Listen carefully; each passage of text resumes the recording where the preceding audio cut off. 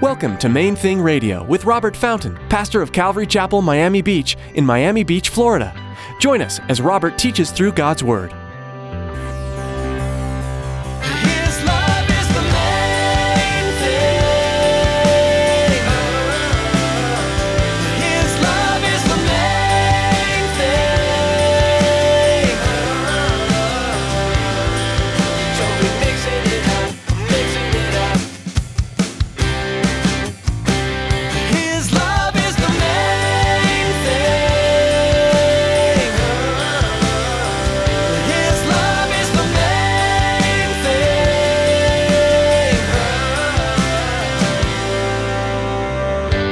Love bears all things.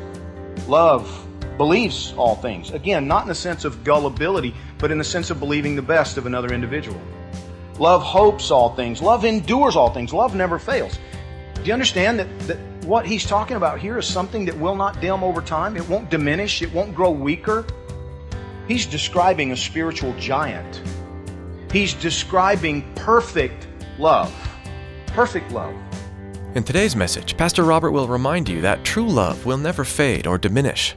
If the love that you have for Jesus is placed above all else, you'll love people more fully and more like Christ. In Jesus, love does not grow weaker, only stronger. But why? Because as you strive to be more like Jesus, you'll see His perfect example and love others better. Stick around after today's message from Pastor Robert. I have quite a bit of information that I'd like to share with you.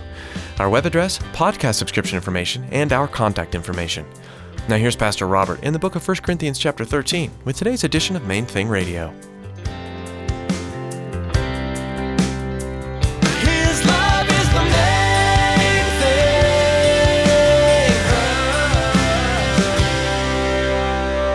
I love them, therefore, at times, I have to be firm with them. I have to hold a line. I have to. I just have to. And see, God loves you so much that He has put into place parameters within which we're blessed and we're safe and everything's good. He promises He withholds no good thing from those who walk uprightly. He wants to give. He wants to bless. But more importantly, He is perfecting you. If you're His, He is working these things into your life. And He tells us that He who began a good work in you will be faithful to complete it unto that day, the day when you stand before Him and you give an account. He's going to be faithful to perfect you. This right now is probably not an accurate description of who you are. It's certainly not an accurate description of who I am, but it is an accurate description of who I'm becoming.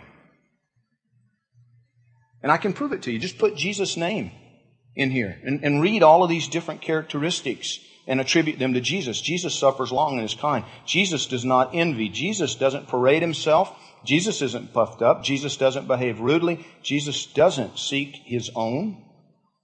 Jesus is not provoked. He thinks no evil. He doesn't rejoice in iniquity, but rejoices in the truth. See, one day you and I are going to be just like Him. It tells us right here that He bears all things. He demonstrated that one, didn't He? All our sin. Every evil deed ever done, every evil thought or attitude by any human through the course of human history from the beginning until the end, which is yet to come. It was all on Him. He bore it all and was executed for it at the cross. He demonstrated this. Love bears all things. Love believes all things. Again, not in the sense of gullibility, but in the sense of believing the best of another individual. Love hopes all things. Love endures all things. Love never fails. Do you understand that what he's talking about here is something that will not dim over time? It won't diminish. It won't grow weaker. He's describing a spiritual giant. He's describing perfect love. Perfect love. He's actually describing the most powerful thing in the universe, the most powerful thing in the cosmos. He's describing pure, absolute, pure love. That's what he's describing. And see, what he tells us in Galatians 5:22 is that this is the natural product of His presence in your life. Not perfectly, no. It's, I remember one time, I'll give you an example. we were coming back from Denmark. My wife is Danish, and so we had the children. They were both toddlers. Actually, my daughter was a baby. My son was a toddler, and we'd been on the airplane for 10 or 11 hours because of weather delays. When we got back, and as we're landing, we go to immigration, and we get there, and my wife has Serenity in her arms, and they both have Danish passports, and I had David in my arms, but of course I'm not Danish. I had a U.S. passport, and David was traveling on his Danish passport just because they were cheaper to get, to be quite honest, than the American passports. And we're there, and I'm completely worn out. I'm exhausted. We've had, been traveling now for 16 or 18 hours on that one airplane, as I said, for 10 or 11 hours, and just worn out. When you've been on an airplane for 10 hours with a toddler, you're trashed. And we finally get up to the passport control, and Elizabeth's in this line over here, and I'm in this line with this lady, and she's looking at the passports. And she's looking at the passports, and she's looking at the passports. And finally, I looked at her and made eye contact, and I said, "Do we have a problem?" And she looked at me and kind of smiled, a little twinkle in her eye, and said, "No, Mr. Fountain, absolutely not. Come right this way." And she ushered us into the interrogation room, where we spent the next 2 hours explaining why our children didn't have U.S. passports and agreeing to pay the $200 documentation fee that was required for U.S. citizens traveling to Europe without U.S. passport. I mean, it was like a $200 tuition, because God is so committed to working in our lives, changing us, perfecting us. I am not yet a good example of this. I am provoked sometimes. And sometimes I do behave rudely. Sometimes I do seek my own because I'm not there yet. But see, He's committed to getting me there. He's committed to getting you there. He told the Apostle Paul, when he first confronted him, Saul of Tarsus, headed to Damascus with a letter to arrest Christians, and Jesus knocks him off his donkey and blinds him and cries out to him, "Saul, Saul, why do you persecute me?" And Saul said, "Who are you?"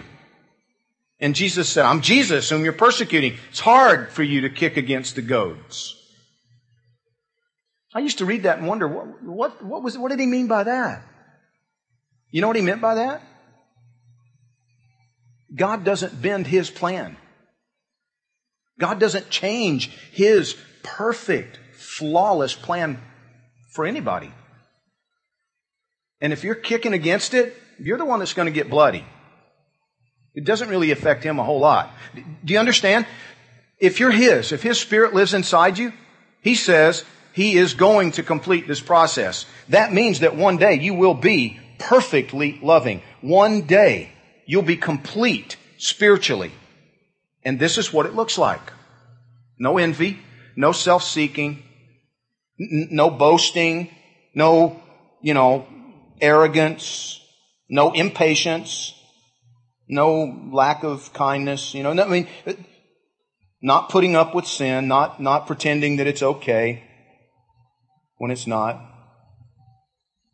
Able to bear all things, willing to believe and hope and endure all things. You will be this.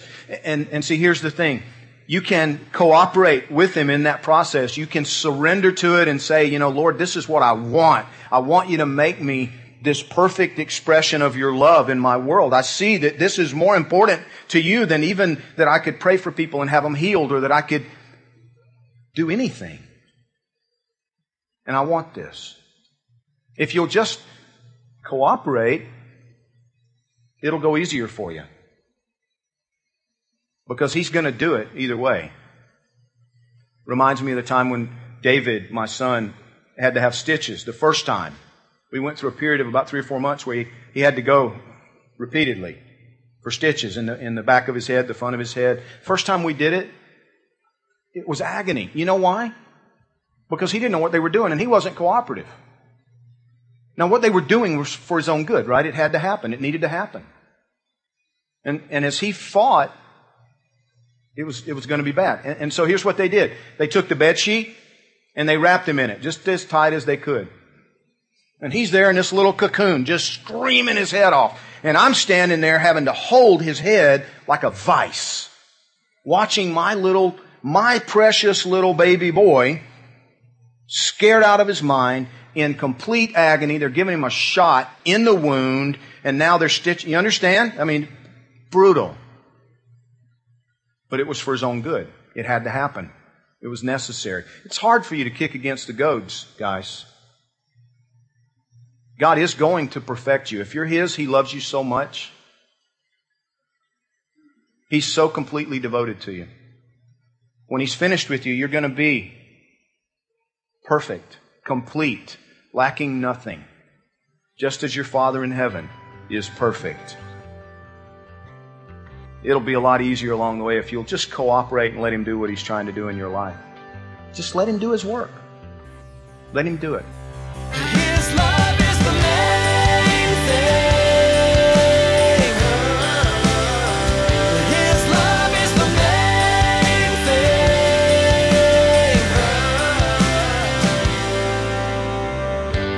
thing. Outside influences can so easily creep into the church and into the heart of a follower of Jesus.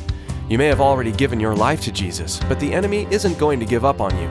He'll entice you with temporary pleasures of things around you, things that don't really line up with Jesus and living for the kingdom of heaven. They may seem fun for now, but they'll never give you the life you're searching for. Don't let Satan's enticements distract you. Come back to Jesus regularly and live for the plans He has for you. Thanks for joining Pastor Robert today in this study of the New Testament book of 1 Corinthians on Main Thing Radio. If you'd like to learn more about this ministry, please visit our website, mainthingradio.com. Listen to additional teachings by clicking on Podcast or download our mobile app to take Main Thing Radio with you on the go. You can even find us on social media. Come follow our Facebook and Twitter accounts to keep up to date with everything that's happening at Main Thing Radio and Calvary Chapel, Miami Beach. You'll find links to our social media sites at mainthingradio.com. With that, our time with you has come to an end.